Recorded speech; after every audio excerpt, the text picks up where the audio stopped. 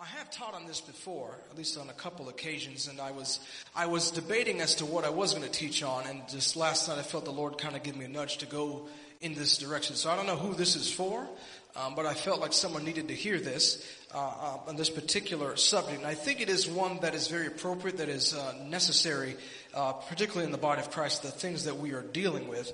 And this Bible study is called Keep Me Back. And it's based on Psalms 19 verses 12 through 13.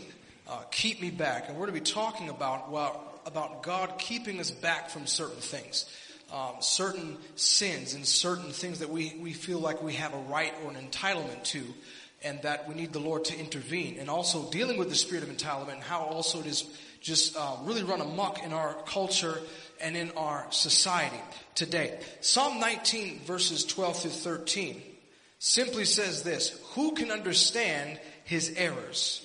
Cleanse thou me from secret faults. Keep back thy servant also from presumptuous sins. Let them not have dominion over me. Then shall I be upright, and I shall be innocent from the great transgression. And this is a verse that I pray on a daily basis, because one of the things that I'm kind of getting ahead of myself is that we are in a culture of presumption. That we presume ourselves to be correct. We assume ourselves to be right. And we want that perspective to be reaffirmed. And that we often go into echo chambers on social media to reaffirm our own suppositions, our own positions and perspectives on a wide array of different issues. But the fact of the matter is that we could be wrong. And the thing is, we could be acting in sin, living in sin, or thinking sinfully or carnally, and not even be aware of it. Which is why this prayer that David has written here, he says, who can understand his errors? Cleanse thou me from secret faults, things I may not be aware of, and to keep back thy servant also from presumptuous sins. Let them not have dominion over me. Then shall I be upright, and I shall be innocent from the great transgression. Verse 14 is a verse that we're all familiar with. I don't have it in the PowerPoint. But David goes on to say in verse 14, let the words of my mouth and the meditation of my heart be acceptable in thy sight, O Lord, my strength and my redeemer. I want to be sure that I'm in right standing with God and not to be presumptuous. We don't want to assume.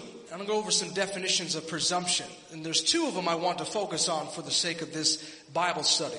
Presume definition number one is to take for granted, to assume or suppose. To assume as true in the absence of proof to the contrary. And this is something that we really see quite often, is that people do not want to satisfy what's called the burden of proof.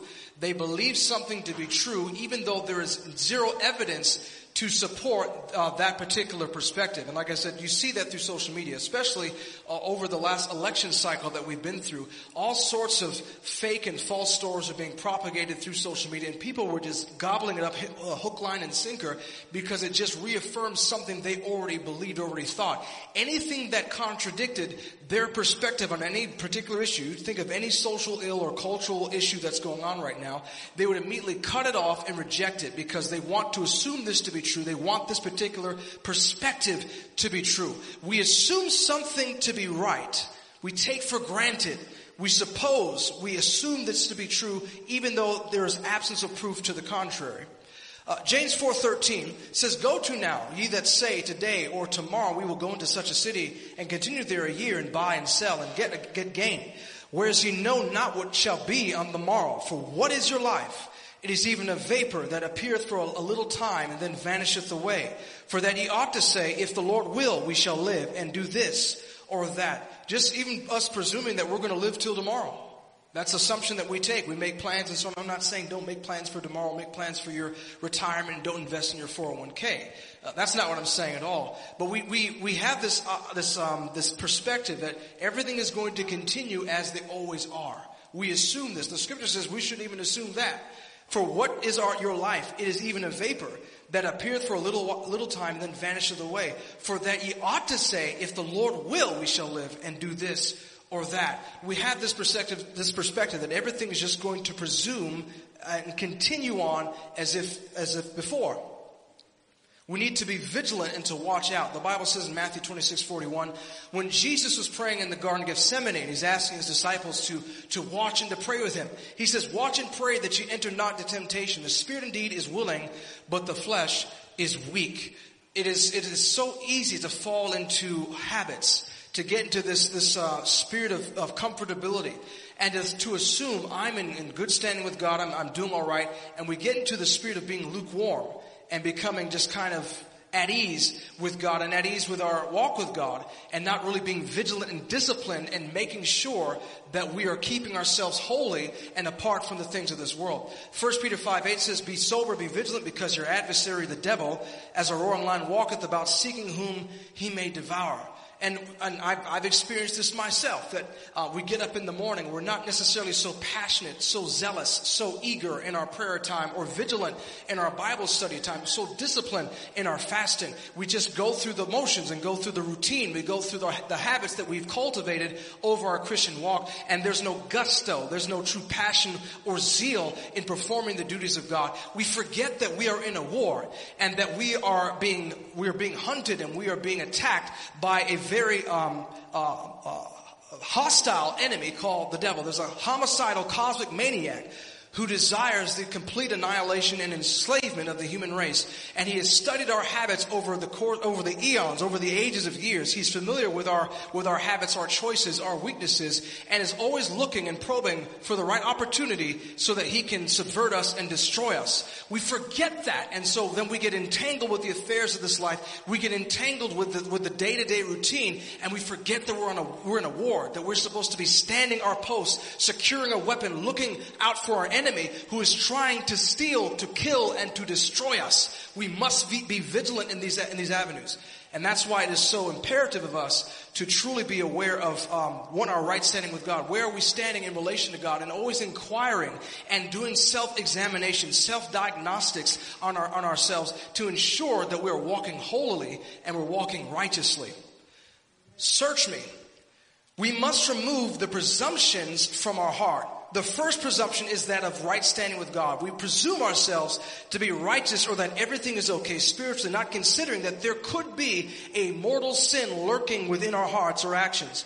We should never accept security without first inquiring of God to affirm those things to be so. Don't just assume that, oh yes, I'm going to just walk into the gates of heaven and just live my life any old way.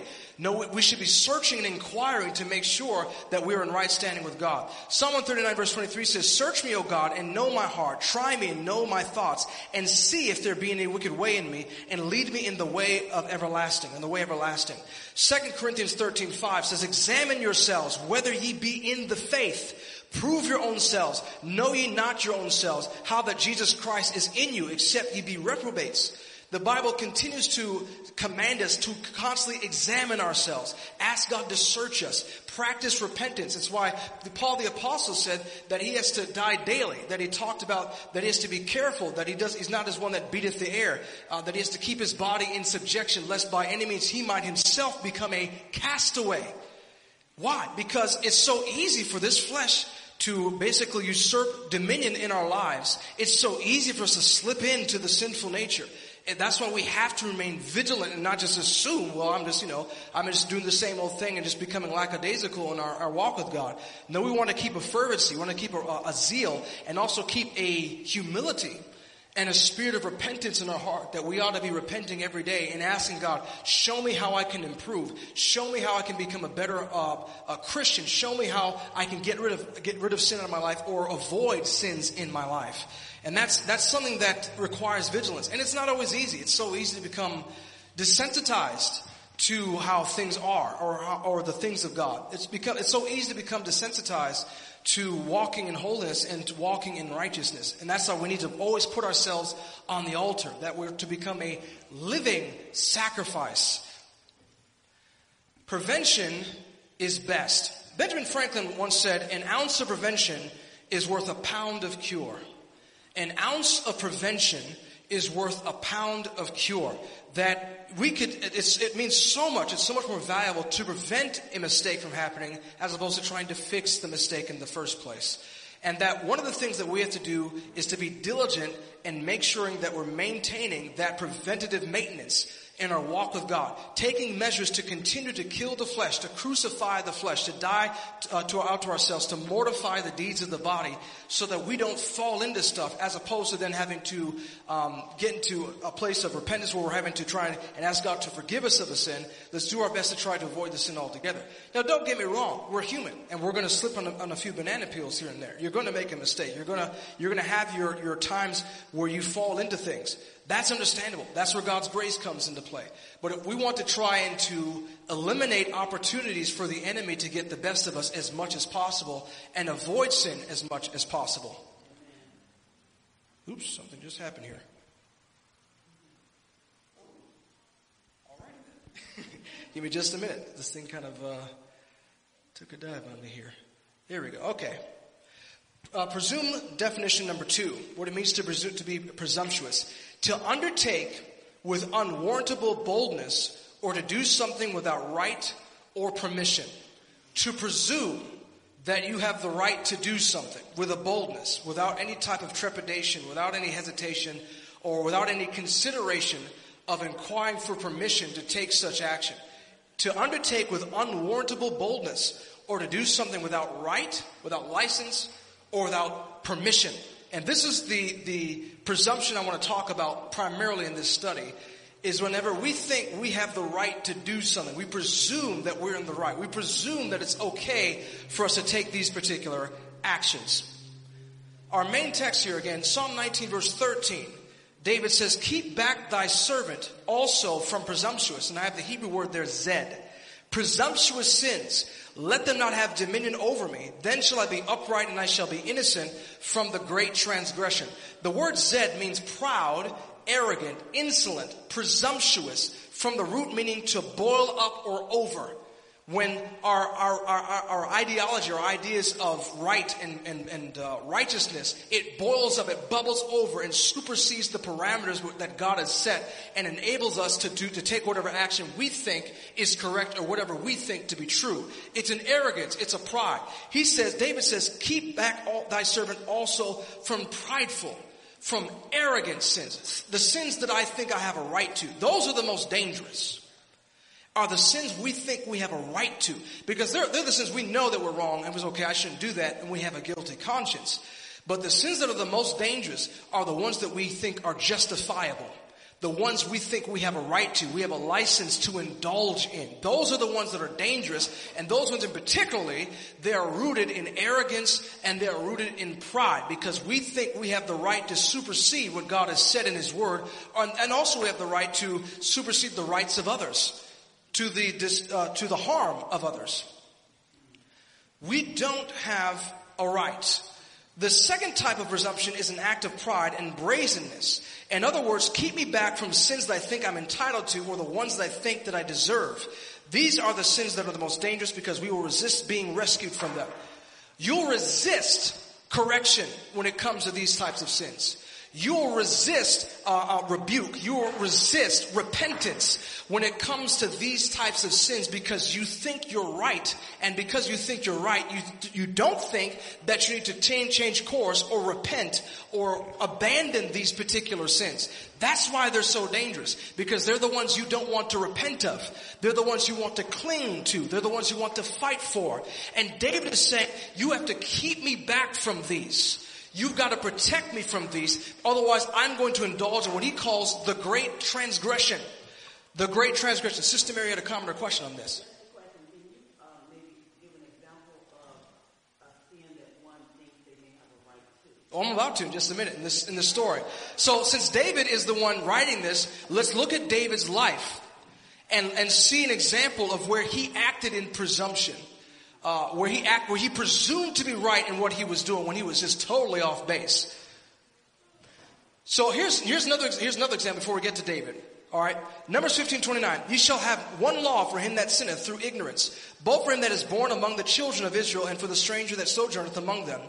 But the soul that doeth aught presumptuously, in the Hebrew word there is room, whether he be born in the land or a stranger, the same reproacheth the Lord, and that soul shall be cut off among his people, because he hath despised the word of the Lord, and hath broken his commandment, that soul shall utterly be cut off, his iniquity shall be upon him. Now in this very chapter, in this story, is the man who was picking up sticks on the Sabbath.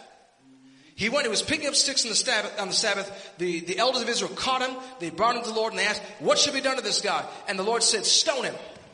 Now that seems like a very harsh punishment for just picking up sticks. When you look at, let's say, Cain and Abel. Cain murdered his brother Abel. And God had mercy on him and just gave him a mark and said, you got to wander through the land. But this guy was just picking up sticks and he gets executed. It was considered a capital crime. Why? Because of what it says here early in the chapter. Presumption. He acted presumptuously. He knew that he was not supposed to do any labor or any work. And he thought that he had the right to supersede God's laws. And whenever you start doing that, you are making yourself eligible for God's judgment. You're taking yourself out of the realm of grace and out of God's mercy and putting yourself in the wrath of God. Because you're saying, I'm better than you, God. I think what I'm doing is more righteous than what you have decreed, and I don't need you. I can do my own thing. When you do that, you're now taking the position that I can stand before a holy, righteous God and be found righteous. And that's exactly what this man did. The reason why his punishment was so harsh was because he acted presumptuously. It says again, but the soul that doeth aught presumptuously, whether he be born in the land or a stranger, the same reproacheth the Lord, and that soul shall be cut off among his people. The word there for presumptuously in the Hebrew room means lift, hold up, exalt high, heave, rise up, be lofty, be exalted. The person who exalts himself above God is putting himself in a position of judgment and wrath. Fearing holiness. Leonard Ravenhill once said this, it's one of the tragedies of our day that people, when you talk about holiness, they're more afraid of holiness than they are of sinfulness. And this is exactly what we're seeing in our culture.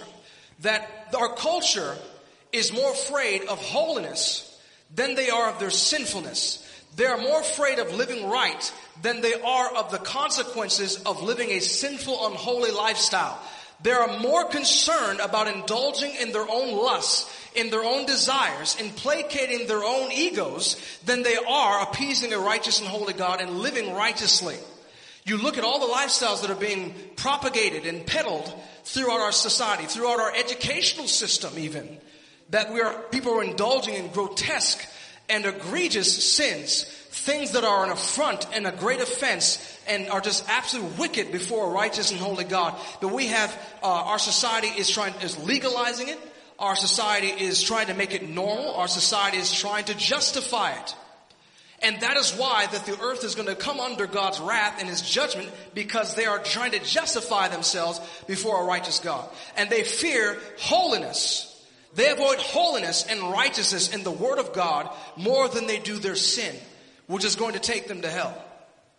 Romans 1:32 says this, who knowing the judgment of God, that they which commit such things are worthy of death, not only do the same, but have pleasure in them that do them. That they indulge in these sinful lifestyles and they take pleasure when others follow their example. They take pleasure in watching entertainment that propagates and showcases these different lifestyles that are there.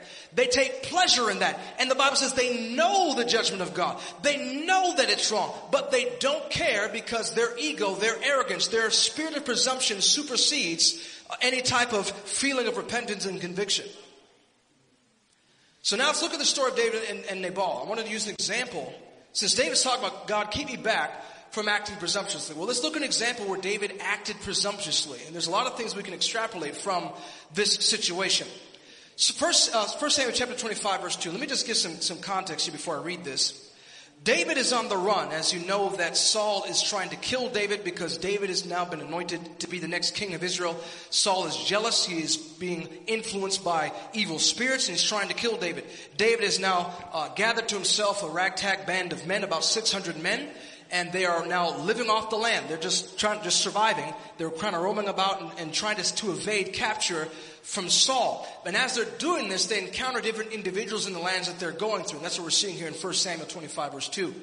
1 Samuel 25, verse 2 says, and there was a man in Maon, whose possessions were in Carmel, And the man was very great, and he had 3,000 sheep and 1,000 goats, and he was shearing his sheep in Carmel. Now the name of the man was Nabal, and the name of his wife Abigail. And she was a woman of good understanding and of a beautiful countenance. But the man was churlish and evil in his doings, and he was of the house of Caleb. So David asked Nabal for some food for his men who had been protecting his interests. So the thing is, Nabal had all the sheep and all this stuff and all this cattle. David and his men were protecting Nabal and his assets from invaders and nomads that were robbing other lands, such as the Philistines. The Philistines were notorious for coming in and robbing and pillaging. And David and his band were protecting the shepherds of Nabal and protecting his assets, his wealth. For months and months they did this. They were protecting his interests. Now the thing is, Maon, the place where Nabal lived, it means place of sin. Place of sin. Nabal means fool, foolish, or senseless. So here's the thing. We have a man, a fool, that is living in the place of sin. And we have David, who's protecting this fool, living in a place of sin. So David had been protecting a fool that was living in sin. Now how many of us have done that? You have gone out of your way to help someone who was not exactly of the greatest reputation. You've gone out of your way to help someone who was foolish, who might have made some bad decisions, made some bad preparation, made some bad choices, and you're helping this fool out of their sin, or helping this fool out of this bad situation. And even though you know they're a snake, you let them bite you anyway. Right? Because as we see here in this story, Nabal, who was a fool, that's what his name means, and he's living in the place of sin, he backstabs David. Even though David has gone his way to help him for months, he has been protecting this man's wealth, protecting his assets so nothing was stolen. 1 Samuel 25 verse 10. And Nabal, this is when David goes to ask Nabal, hey, could you give us some food? Our men are hungry and tired. We've been living out here in the wilderness protecting your stuff. Could you guys give us some food here? And the reason why David is asking this, because this was during a particular feast, a festival. It was called the Sheep Festival. And at this time, they'd have tons of food, and they would share it amongst the shepherds. So they had food that was there. And David's men go to Nabal and they ask him, hey, could you please share some of this food with us? We've been taking care of your people. Could you guys help us out? And Nabal answers this, 1 Samuel 25 verse 10. And Nabal answered David's servants and said, who is David? And who is the son of Jesse? There may be many servants nowadays that break away every man from his master. Talking about how David had left Saul. And he says in verse 11, shall I then take my bread and my water and my flesh that I have killed from my shearers and give it unto men whom I know not whence they be? So David's young men turned their way and went again and came and told all those sayings. And David said unto his men, gird ye on every man his sword. And they girded on every man his sword, and David also girded on his sword. And there went up after David about 400 men, and 200 abode with his stuff. So here's the deal here. David has been protecting this fool living in sin. He asked this fool for some help. Keep that in mind now. I'm going to ask a fool for help. For some help. This fool I've been protecting. This fool I've been sacrificing for. This fool I've been taking care of. I'm going to ask this fool for some help. And lo and behold, the fool doesn't want to help me. Right? Oh man, can I just borrow $20 and I'll pay it back to you? And you don't see them at all. You go help them move their furniture out of the house, but you need help, they ain't there. Right? You've ever been there? You've gone on your way, you've busted your back over to help somebody out, and then they backstab you, or they leave you hanging. Right? What'd you expect? You're helping a fool living in sin. But this is what happens with David. So David goes to him and says, hey, could I have a meal? No, I'm not going to help this guy. And so he thinks now, because this guy won't give me and my boys a sandwich, this gives me the right to go murder him. He says, look guys, all right, he ain't giving us no food. Get your swords on, get your horses, let's go get this dude. What? Like, how do we go from like not getting a handout to let's slit this dude's throat? You see how quickly that escalated? He thought because I'm not getting back after what I've sacrificed, this gives me the right to go and commit murder. But that's what we're seeing in this culture today. We think because of the slightest offense, we can do whatever we want to get back at the person who's offended us. You see this in our culture all the time. You got Karens all over the place going around thinking they can do whatever they want because they've been offended, or they think that they have the right to do whatever they want. I was just reading a news story this morning. There was a guy who parked in front of someone's house to go visit a friend. And this woman got upset because they parked in front of the house. It's a public street. They left a note in the person's car that says, we don't want you parking in front of our house. Please move your car. And he's like, it's a public street. This isn't like a parking spot. This is a public street. And this escalated to where they called the police on this man because he parked in front of her house. Why? Why are we doing this, folks? Why are we getting so upset and getting so easily offended? Because we have this spirit of entitlement. It went from me not getting a meal and getting upset, and I'm going to kill this. I mean, imagine this. You go to McDonald's, they get your order wrong. And they said, no, they're not going to give you a refund. I can't get no free apple pie. I can't get no free cheeseburger, nothing. No coupons. I'm about to pull out my Uzi, about to blow this dude's head off. That's basically what happened here. That's basically what we're seeing here. We went from, just not getting a handout to wanting to commit murder. So Nabal rejected and insulted David. So David takes 400 men to attack Nabal, and David says the following. Look what David says when he is offended by this fool talking crazy to him. 1 Samuel 25 verse 21. Now David had said, surely in vain I have kept all that this fellow hath in the wilderness, so that nothing was missed of all that pertained unto him. I've been protecting all this stuff. He's lost nothing because of my blood, sweat, and tears and what my boys have done. And he hath requited me evil for good. So and more also do God unto the enemies of David, if I leave of all that pertain to him by the morning light any that pisseth against the wall. Now here's the thing that he's saying. I'm not only going to murder him, I'm going to murder every guy that works for him too. Think you might be going over the edge just a little bit, David? I mean, just a little bit, He didn't feed you, so you're not just going to kill him. You're going to kill everyone associated with him. I mean, he was the first mobster. He was the godfather before there was a godfather. I'll take you, your cousin, after everybody. That's basically what happened. He says, God, I swear to God, if there's not going to be a single man left standing by the time I'm through when I get there, because I did not get the food that I asked for. Presumption. I have a right to have a license to do these things. This picture right here, I think, says it all. I'm offended. I'm so reporting you. But that's what we live in, a culture that is designed to be offended. We live in a culture that glorifies victimization, that glorifies me getting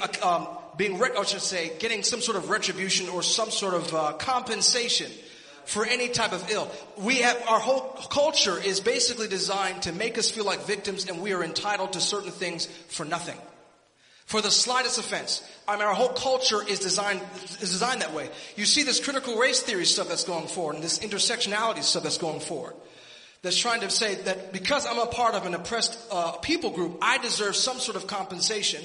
I deserve something, and because if you even look at me crazy, or if I'm not allowed in this particular function or whatever, then that means you owe me millions of dollars, or I have the right to kill you. That's basically what we're seeing. We are living in a culture of being offended. The woke mob. I mean, cancel culture. You say anything that's in any way somewhat disagreeable with the mainstream media, they will cancel you in a minute. There'll be protests at your door. They will come for you. What's ironic is we live in a culture that is so easily offended, yet they are the most offensive individuals ever to exist on the planet. Living every type of lifestyle that is wicked and disgusting before a holy God. But yet they are easily offended at the slightest thing, the slightest correction, the slightest exhortation, the slightest rebuke, the slightest mention of true righteousness that derives itself from the Word of God is taken as if we just, walked all over their grandmother's grave. I'm so offended. I'm going to report you. I'm offended. So David invested in helping this man and was rewarded with rejection and offense.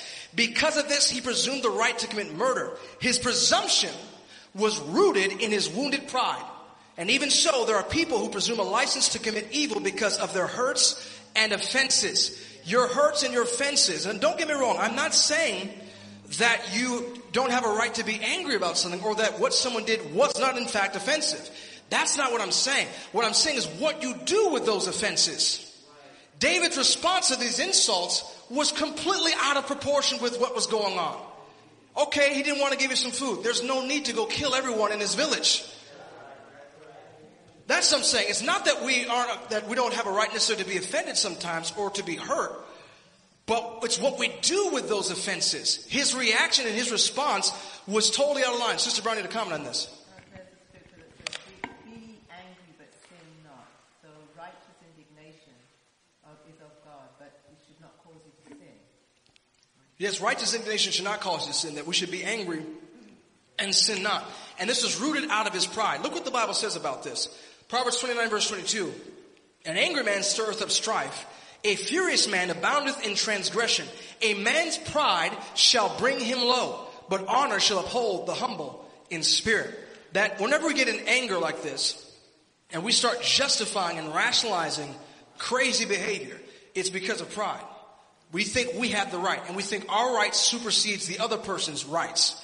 Proverbs 13:10 says, only by pride cometh contention, but with the well advised is wisdom. The reason why we have such a cantankerous and contentious culture and generation is because of pride. It's all because of pride. My rights, my way. And you have to bend over backwards to appease me and do what I say because I'm in the right and you're in the wrong. You're them and we're us, and you guys are on the wrong side of history. I'm so offended. Psalm 119:165 says, great peace have they which love thy law, and nothing shall offend them. And the Hebrew word there is milkshal. And I'll get to that just what it means. Matthew 11:6 says, and blessed is he whosoever shall not be offended in me. Jesus talks about not being offended in him. What does that mean to be offended?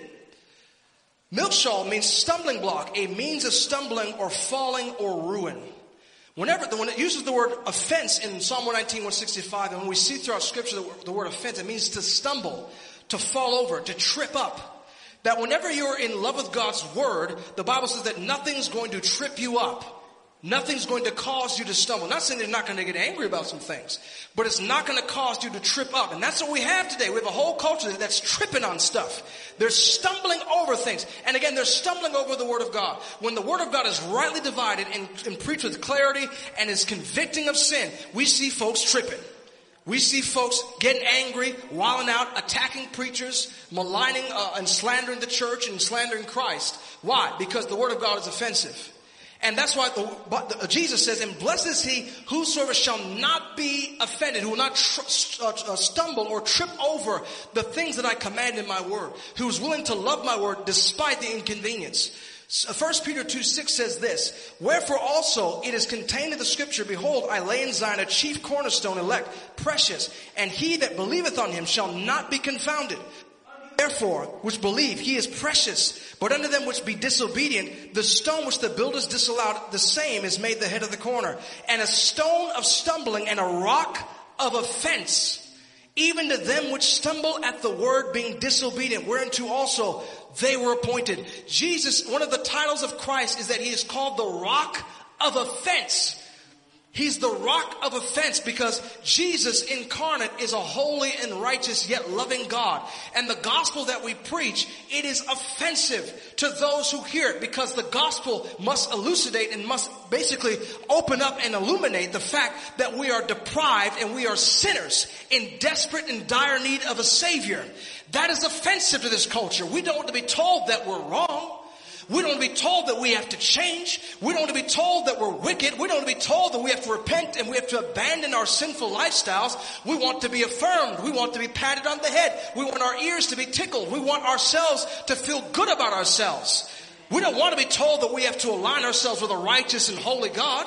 The gospel is offensive to those that are disobedient, to those who do not want to believe. But Christ, the Bible says, is the chief cornerstone. He's the foundation that we stand on. To those who are holy, to those that are humble, to those that are repentant, Christ is a foundation to stand upon, to live righteously and holy. To those who are disobedient, to those that are living in sin, to those who make excuses and justify their sinful lifestyles, he is a stumbling block from which they will stumble and fall unto judgment itself.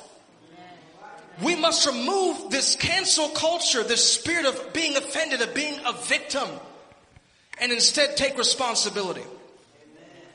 Take responsibility for the things that are going on. Now, something that Will Smith said that I thought was very profound. He was having a discussion with someone about the difference between fault and responsibility. Fault and responsibility. That this person was angry about something that was another person's fault. And they were saying, like, because it was their fault, it should be their responsibility to fix it. And the thing is, whenever you do that, though, he was saying, you put yourself in victim mode and you are basically losing power. Because if you're waiting for someone else to take responsibility, you're going to be waiting a long time. If you're waiting for someone riding on their white horse to take away all of your pain and all of your stuff, you may be waiting a long time. But instead, he says, take responsibility. So it may not have been your fault that you were abused or were traumatized as a child. But it is your responsibility to make the best of your life despite of those things. If you're waiting for your abuser to come and fix everything, you may never get fixed. But when you take responsibility, you take power and you take authority and control over your life. And that's why we have so many people that are living in bondage, because they will not take responsibility. I want them to fix it because they broke it. No, I'm going to take responsibility. I can't wait on someone else to fix it. I need to move on with my life and take responsibility. So stop waiting for somebody to make everything right in that sense. This is a quote I wanted to read from Fyodor Dostoevsky. He says this: a man who lies to himself and believes his own lies becomes unable to recognize truth, either in himself or in anyone else. And he ends up losing respect for himself and for others. When he has no respect for anyone, he can no longer love. And in order to divert himself, having no love in him, he yields to his impulses, indulges in the lowest forms of pleasure, and behaves in the end like an animal. And it all comes from lying to others and to yourself. Whenever and I'm going to talk about what the lie is. Here's another quote from him. He says this: the man who lies to himself can be more easily offended than anyone. Because as he said before, whenever you're lying to yourself, you can no longer recognize truth. And when you can no longer recognize truth, you can no longer have respect for anyone else. And your truth is basically better than anyone else. And once you lose that love and that respect for others, you then have a right and a license to indulge in any pleasure or in any behavior that you deem fit. He says, the man who lies to himself can be more easily offended than anyone. Now I want to talk to you today about the deception of being offended. The deception of being offended. Number one of the lies that offense, when you're offended, this is one of the lies that offenses will tell you: I am better than those who've offended me or others. Whenever you hear about an injustice, the very first thing you want to do is to judge the person's, oh, that's so horrible. I would never do that. What a terrible person they are. You immediately start making these statements because down deep inside, you think you're better than they are. And whenever you think that you're better than someone else, that then gives you license to treat them as if they are lesser than you. Romans 3:9 says this: what then, are we better than they? No, in no wise, for we have before proved, Jews and Gentiles, that they are all under sin. As is written, there is none righteous, no, not one. You think that because someone has wronged you, that you are somehow more righteous and better than they. Or perhaps you've witnessed an injustice and saw someone else get wronged, and you think you're better than they. You are not better than they. You are just in need of a Savior, just in need of Christ's forgiveness, as Jeffrey Dahmer or Osama bin Laden. Now, we don't want to hear that because we think, well, I haven't sinned as much as they have. Doesn't matter if you've not sinned as much as they have. You are by nature a sinner and a creature destined to destruction apart from the grace and the mercy of Jesus Christ. We are not better than they are.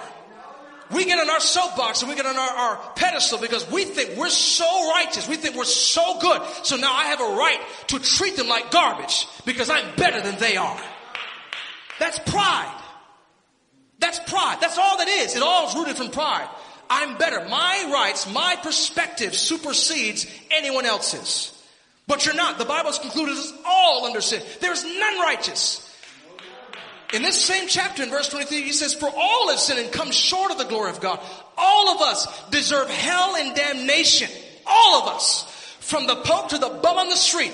All of us deserve to die and to burn in the everlasting fire of hell. All of us do. So get off your soapbox and quit thinking that you're better than they and that you can treat anyone any way you like to just because you've been offended and just because you've been wronged. Number two, therefore, because I've been offended and because I'm better than others, I have the right to do wrong. You never have the right to do wrong. It's never right to do wrong. Just because you've been hurt, just because you've been traumatized, just because you've been offended does not give you a license to wrong others or to exact vengeance on those who have wronged you. I have the right to judge because I have been offended or because this person has done something so wrong. I'm better than they. I mean, a good example of this, and we'll talk about this later in the lesson, is the story of David and Bathsheba, right? David had committed murder and committed adultery. Had stolen another man's wife. And then when Nathan begins to describe a situation exactly like his, the very first thing he does is pronounce judgment on the guilty party. This man should restore back fourfold for what he stole, and this man who's done this thing should die. Right? You know the story when Nathan says that there was a rich man, there was a poor man that had a lamb, and that the rich man stole the poor man's lamb and killed it and gave it to his servants. And David was so outraged, so mad. You know, he's getting Congress and he's getting everyone to legislate to get this guy. Right? That's what he's doing. And then Nathan says, guess what? You're the man. You're the guy. You're the guy. You did the exact same thing you're accusing this guy of doing. The very things we often are judging people for doing, we have done ourselves, if not worse. I have the right to judge. Matthew 7:1 says, judge not that ye be not judged. For with what judgment ye judge, ye shall be judged. And with what measure ye meet, it shall be measured to you again. Now again, people do twist the scripture and say that we're not supposed to judge. That's not what it's saying. It's saying that if you're going to judge, be consistent. That if you're going to hold people to this standard, then guess what? You should be held to the same standard. And if you're going to just say, well, you shouldn't lie, you shouldn't steal, and you shouldn't blah, blah, blah, blah, blah, then that means you shouldn't either. Right? I have the right to judge. This is what offenses does to a person. I have the right to hate and not forgive. I have a right to hold this grudge and to hate this person and get vengeance on this person who has offended me. Ephesians 4:31 says, let all bitterness and wrath and anger and clamor and evil speaking be put away from you with all malice, and be kind one to another, tender-hearted, forgiving one another, even as God for Christ's sake hath forgiven you. That the reason why we forgive others is because Christ has forgiven us. We love him because he first loved us. And because he first loved us and forgave us of our sins, even though we deserve hell, I should pay it forward and forgive those who have wronged me. Who am I to hate someone whom the Lord Jesus Christ shed his blood to save? Who am I to judge someone when I'm basically worthy of judgment and condemnation myself? Think about that the next time you're wanting to hate on somebody and you're wanting to throw judgment at somebody. That as the same way that you're thinking about that someone else is thinking about you. I wish this person would die. There's someone else right now that's thinking the same thing about you. God killed this person. Someone's praying that about you right now. Who's God going to listen to? You or the other guy? That's the thing you need to think about. But no. We don't see ourselves. And that's why the Word of God has to be clearly preached, to hold the mirror to show us how disgusting we are when it comes to these matters. Keep me back. God, keep me back. If an ounce of prevention is worth a pound of cure to a humble person, then an ounce of offense is worth a pound of entitlement to the proud person. What stops this spirit of presumptuous sin? In David's case, it was Nabal's wife. Now we're going to kind of dive into this thing.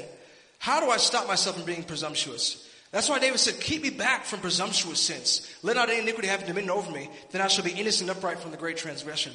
The person that stopped David from committing mass murder, Nabal's servants had nothing to do with this insult against David. They're just minding their own business, doing their job. But David was willing to murder innocent people because he was offended.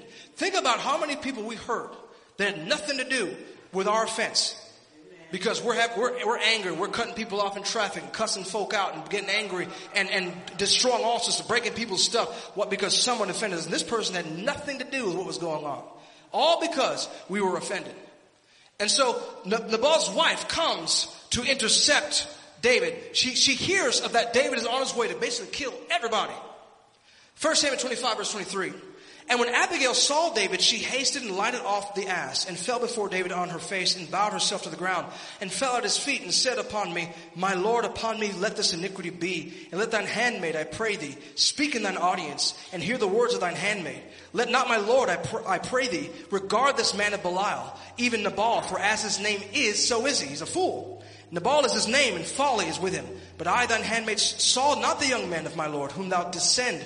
Now therefore, my Lord, as the Lord liveth, as thy soul liveth, seeing the Lord hath withhold thee from coming to shed blood, and from avenging thyself with thine own hand, now let thine enemies and they that seek evil to my Lord be as Nabal. He's saying that God is trying to stop you from making a big mistake. And basically, the Lord has sent me in a way to stop you from making this mistake. What stopped David? Abigail means father or leader of the dance or leader of joy. The father's joy or my father is joy. If you want something to stop you from committing a mistake, doing something out of anger, out of offense, it's the father's joy. The father's joy was sent to stop David from making a terrible mistake out of the root of his offenses. The father's joy or the joy of the Lord intercepts David to stop him from committing sin. What does Abigail, who is the father's joy, say to David? Let's analyze what she says. Let's keep reading on further. 1 Samuel 25 verse 28. Number 1, I pray thee, forgive the trespass of thine handmaid, for the Lord will certainly make my Lord a sure house, because my Lord fighteth the battles of the Lord, and evil hath not been found in thee all thy days. Yet a man is risen to pursue thee and to seek thy soul. But the soul of my Lord shall be bound in the bundle of life with the Lord thy God. And the souls of thine enemies, them shall he sling out as out of the middle of a sling. Let's analyze what Abigail says, and I have the statements highlighted in yellow. Number 1, the father's joy will tell you to forgive the offense. When you get into the presence of God and you experience forgiveness for yourself, for your own sin, and realize what the Lord has done for you, and you experience that joy, the father's joy will direct you to forgive those who've offended you.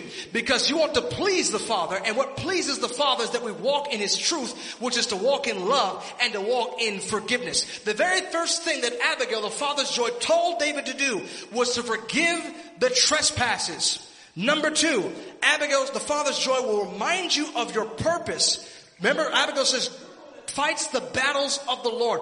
The joy of the Lord will redirect you from your offenses and point you towards your purpose and your destiny, what God put you here to do. Don't get entangled with all these offenses and all these things that are trying to distract you from performing what God has called you to do. Instead, the joy of the Lord will focus you on God's plan and on your mission in life. Don't get entangled with this stuff. It said you fight the battles of the Lord. The joy of the Lord, the Father's joy, will encourage you to victory and says, look, God is going to empower you to overcome the enemies that you fight. That's what happens when you get into the joy of the Lord, because the joy of the Lord is our strength. The joy of the Lord will eradicate the offenses.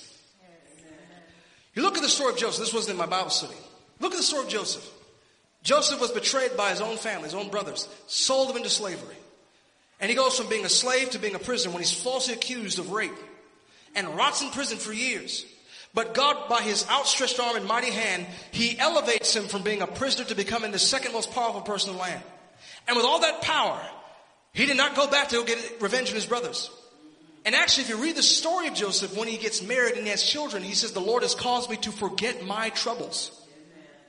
He was so happy in the present time where he was not looking to go back and get revenge on his brothers. He's like, forget y'all. He didn't even go back to go visit his dad. He completely forgot about his past because he was so enveloped in the joy that God had given him right here and right now. The joy of the Lord will eradicate the pain and the trauma of yesterday. The Bible says in Psalm 126 verse 3 that they that sow in tears shall reap in joy.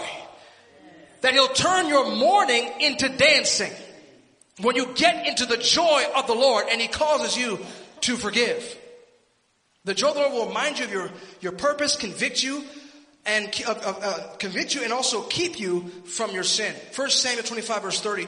And it shall come to pass when the Lord shall have done to my Lord according to all that He hath spoken concerning thee, and shall have appointed thee ruler over Israel, that this shall be no grief unto thee, nor offense of heart unto my Lord, either that thou hast shed blood causeless, or that my Lord hath avenged himself. But when the Lord shall have dealt well with my Lord, then remember thine handmaid. He's like, look, you're going to be a king someday. And you want it to be on your record that the king just murdered people just because he didn't get a sandwich? You want to ruin your reputation, your legacy by killing people causelessly? See what the joy of the Lord will do? Will convict you of your sin and show you the right path to go.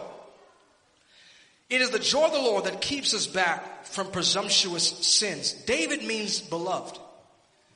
He means beloved. David is beloved of God. Don't you know you're beloved of God, that God loves you, that He loves you so much that He has sent His joy to keep you from making a mistake. When the beloved of God meets the joy of the Lord, the sense of entitlement and offense disappears. When I meet the joy of the Lord, when I, as the beloved of God, meets the joy of the Lord, the sense of entitlement and offense disappears. Verse 32. And David said to Abigail, Blessed be the Lord God of Israel, which sent thee this day to meet me. And blessed be thy advice, and blessed be thou, which hast kept me this day from coming to shed blood, and from avenging myself with mine own hand. For in very deed, as the Lord God of Israel liveth, which hath kept me back. Remember what David prayed. Keep back also thy servant from presumptuous sins, which hath kept me back from hurting thee, except thou hast hasted and come to meet me. Surely there had not been left unto Nabal by the morning light any that pisseth against the wall. So if you had not come here, I'd have killed everybody. You stopped me from making a terrible mistake. The power of joy. The power of God's joy. Now when Abigail came home from meeting David, she told Nabal the news of what happened the next morning. She's like, you know what? David was coming here to kill you, and I stopped him. I stopped him. And David forgave you for what you just did. 1 Samuel 25 verse 37, but it came to pass in the morning when the wine was gone out of Nabal and his wife had told him these things, that his heart died within him, and he became as a stone. And it came to pass about 10 days after that the Lord smote Nabal, that he died. When Abigail told him that what happened, Nabal died. The thing that David was so upset about, it died. God took care of it automatically. Joy sets us free. When the Father's joy told the source of my offense that I'd forgiven it, God killed the source of my offense. God sent his joy to go talk to my offense and say, you have no power over him anymore.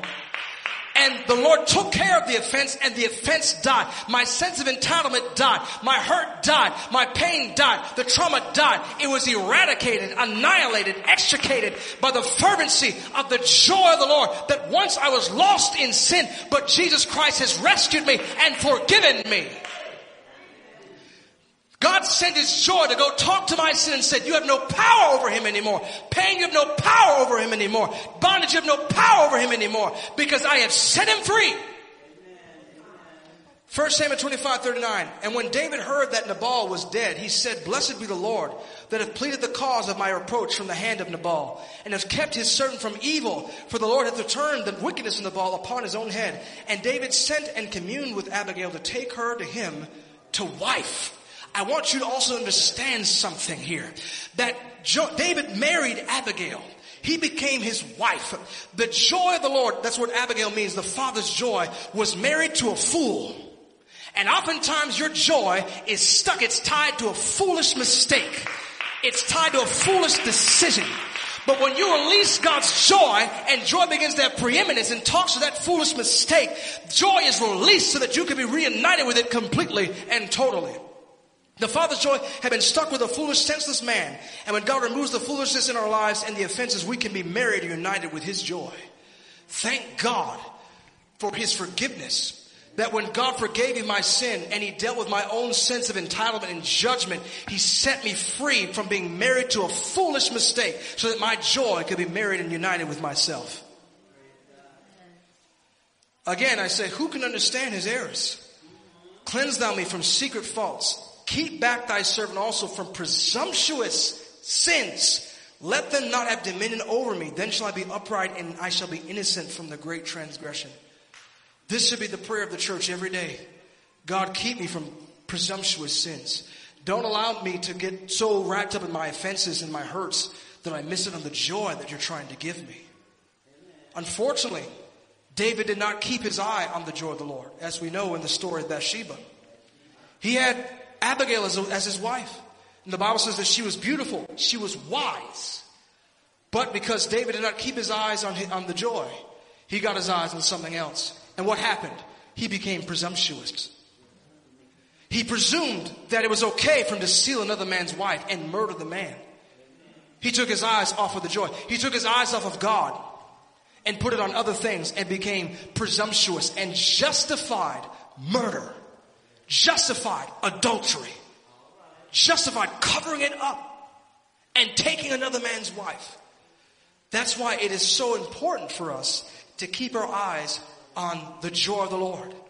That's what I preached about a few weeks ago. Hebrews 12 verse 2, where it says, looking unto Jesus, who is the author and the finisher of our faith, who for the joy that was set before him, endured the cross, despising the shame, and is set down at the right hand of God. That, we think about all the people who have hurt us and offended us. And just, I want to slit this person's throat. I wish this person would just drop down dead. The scripture says, you've not resisted unto blood. That's what it says in Hebrews 12. Jesus, you want to talk about having to resist slitting someone's throat. I mean, you got people mocking him and spitting on him and all this other stuff when he is truly the Son of God. I saw a post on Facebook that the true test for Christianity is not how much you love Jesus, but how much you love Judas. Let you think about that one for a second. The true test of Christianity is not how much you love Jesus, it's how much you love Judas. It's easy to love Jesus. He's perfect. He never does me wrong. He's always there. He loves me unconditionally, right? But it's not so easy to love Judas who's trying to kill me. Jesus washed Judas's feet. Jesus allowed Judas to kiss him and called him friend as he was betraying him. Even though he was a snake, he was a devil, Jesus still loved him. And we call ourselves Christians. Oh, I love you, Jesus, more than anything. I worship and adore you, right? That's easy. But can you love Judas? Can you love the snake that's in your backyard? Can you love the person that's betraying, that's backstabbing you? Truly love them and say, Father, forgive them for they know not what they do. That's some true love right there. And that's the type of love that God has for us. This is what stops me from doing stupid stuff. Because when I get angry and think I'm going to get this person, I start thinking about how much Jesus loves me. And how many dumb things I've done. I've been a Judas. How many times have we betrayed Jesus? Kissed Jesus while sinning against him at the same time. Coming to church and living an ungodly lifestyle at the same time. How many times have we done it and then had the gall to go hate on our brother and sister? Had the gall to try and plan some way of getting back at them and holding a grudge and being bitter. Oh yeah, we're a whole bunch of Judases. But Jesus died for us just the same. God, keep me back from presumptuous sins. Let's stand. I'm out of time. Don't lie to yourself. Don't let your offenses lie to you and say, you have the right. You have the right. You have the license to go and misbehave. You have the right to get vengeance. You have the right to do wrong. You have the right because you're better than they are. We're not better than they are. Not by a long shot. In the eyes of God, we're all filth. All of us are. Myself included. We're all filth. Apart from the grace and the mercy of God, we are nothing. We have to keep that thought in our minds. If you do that, it'll stop you from doing a lot of crazy stuff. And think about this person I'm about to cuss out, Jesus shed his blood for. Jesus died for that person that I'm about to snap on. Jesus died, suffered, and bled, shed his own blood for this person I wanted to get revenge on. Again, how dare I hate someone that my Lord Jesus died for to save? Keep me back. Hold me back. Hold me back. Do whatever you can, Lord. Hold me back. Keep me back from being presumptuous and assuming that I can do whatever I want. This is not a shouting message, but it's one that we need to hear. I don't know who this was for, but you need to stay back from some things. Do not presume. Do not assume. Do not think that you have the right. You have the right to remain silent. Right to keep your mouth shut. Your right to repent. Your right to put your trust and faith in Jesus as being the true and righteous judge. That's the true mark of a Christian. Is that not only can we love Jesus, but can we love Judas? I hope this has blessed you in some way. And that we get rid of this spirit of victimization, the spirit of entitlement. And again, I'm not saying that you don't have a right to be upset. That's not what I'm saying at all. I'm not saying they don't have a right to be angry. Again, Jesus had every right to be angry. I think David did have a right to be angry, considering he spent months protecting this God. I'm not saying being angry is not a sin. Jesus got angry. There's nothing wrong with being angry. It's what you do with it. What you do with it. Are you going to take that anger and commit sin with it? Or are you going to take that anger and put it in God's hands and allow him to handle the situation? That's what David eventually had to do. He had to let go and let God handle it. And that's what we have to do. I know you want to get in there. You want to defend yourself. You want to protect yourself. You have to let God do it. Give it to God. Pray for those, the Bible says, that despitefully use you. Bless those that curse. See, we forget about those verses. We forget about the Beatitudes. And that's Jesus' constitutional address to Christians, basically, to people that follow him. to love your neighbor as yourself, to bless those that persecute you. That's what we got to do. God, keep me back. Let that be your prayer today. And as the scripture says, examine yourself. God, is there something in me that shouldn't be there that I'm not aware of? Search me, O God. See if there be any wicked way in me. Am I tripping? Am I stumbling? Am I getting offended and tripping over things? God, show me so I can change. Come to God with an honest, sincere heart. Allow him to examine you, to do surgery on you, so that he can change you. So we're going to dismiss in prayer. That's the end of the Bible study. Again, like I said, I hope this has blessed you. And Sister Brown, you had something? Sister Johnny Harrison has asked for prayer. She's not doing so well. Her blood pressure keeps dropping. So please remember Sister Johnny Harrison. Amen. We remember Sister Johnny Harrison, who's having some blood pressure trouble. We'll remember her in prayer and just declare the word of God over her as we dismiss in prayer. As we pray also, take a moment to examine yourself. Whenever we take communion, the scripture says, let a man so examine himself. That examination happens every day. Examine yourself. Check yourself. God, do I have a wrong attitude? Am I doing something wrong? Don't always assume that you're the one that's in the right. You could be wrong. I could be wrong.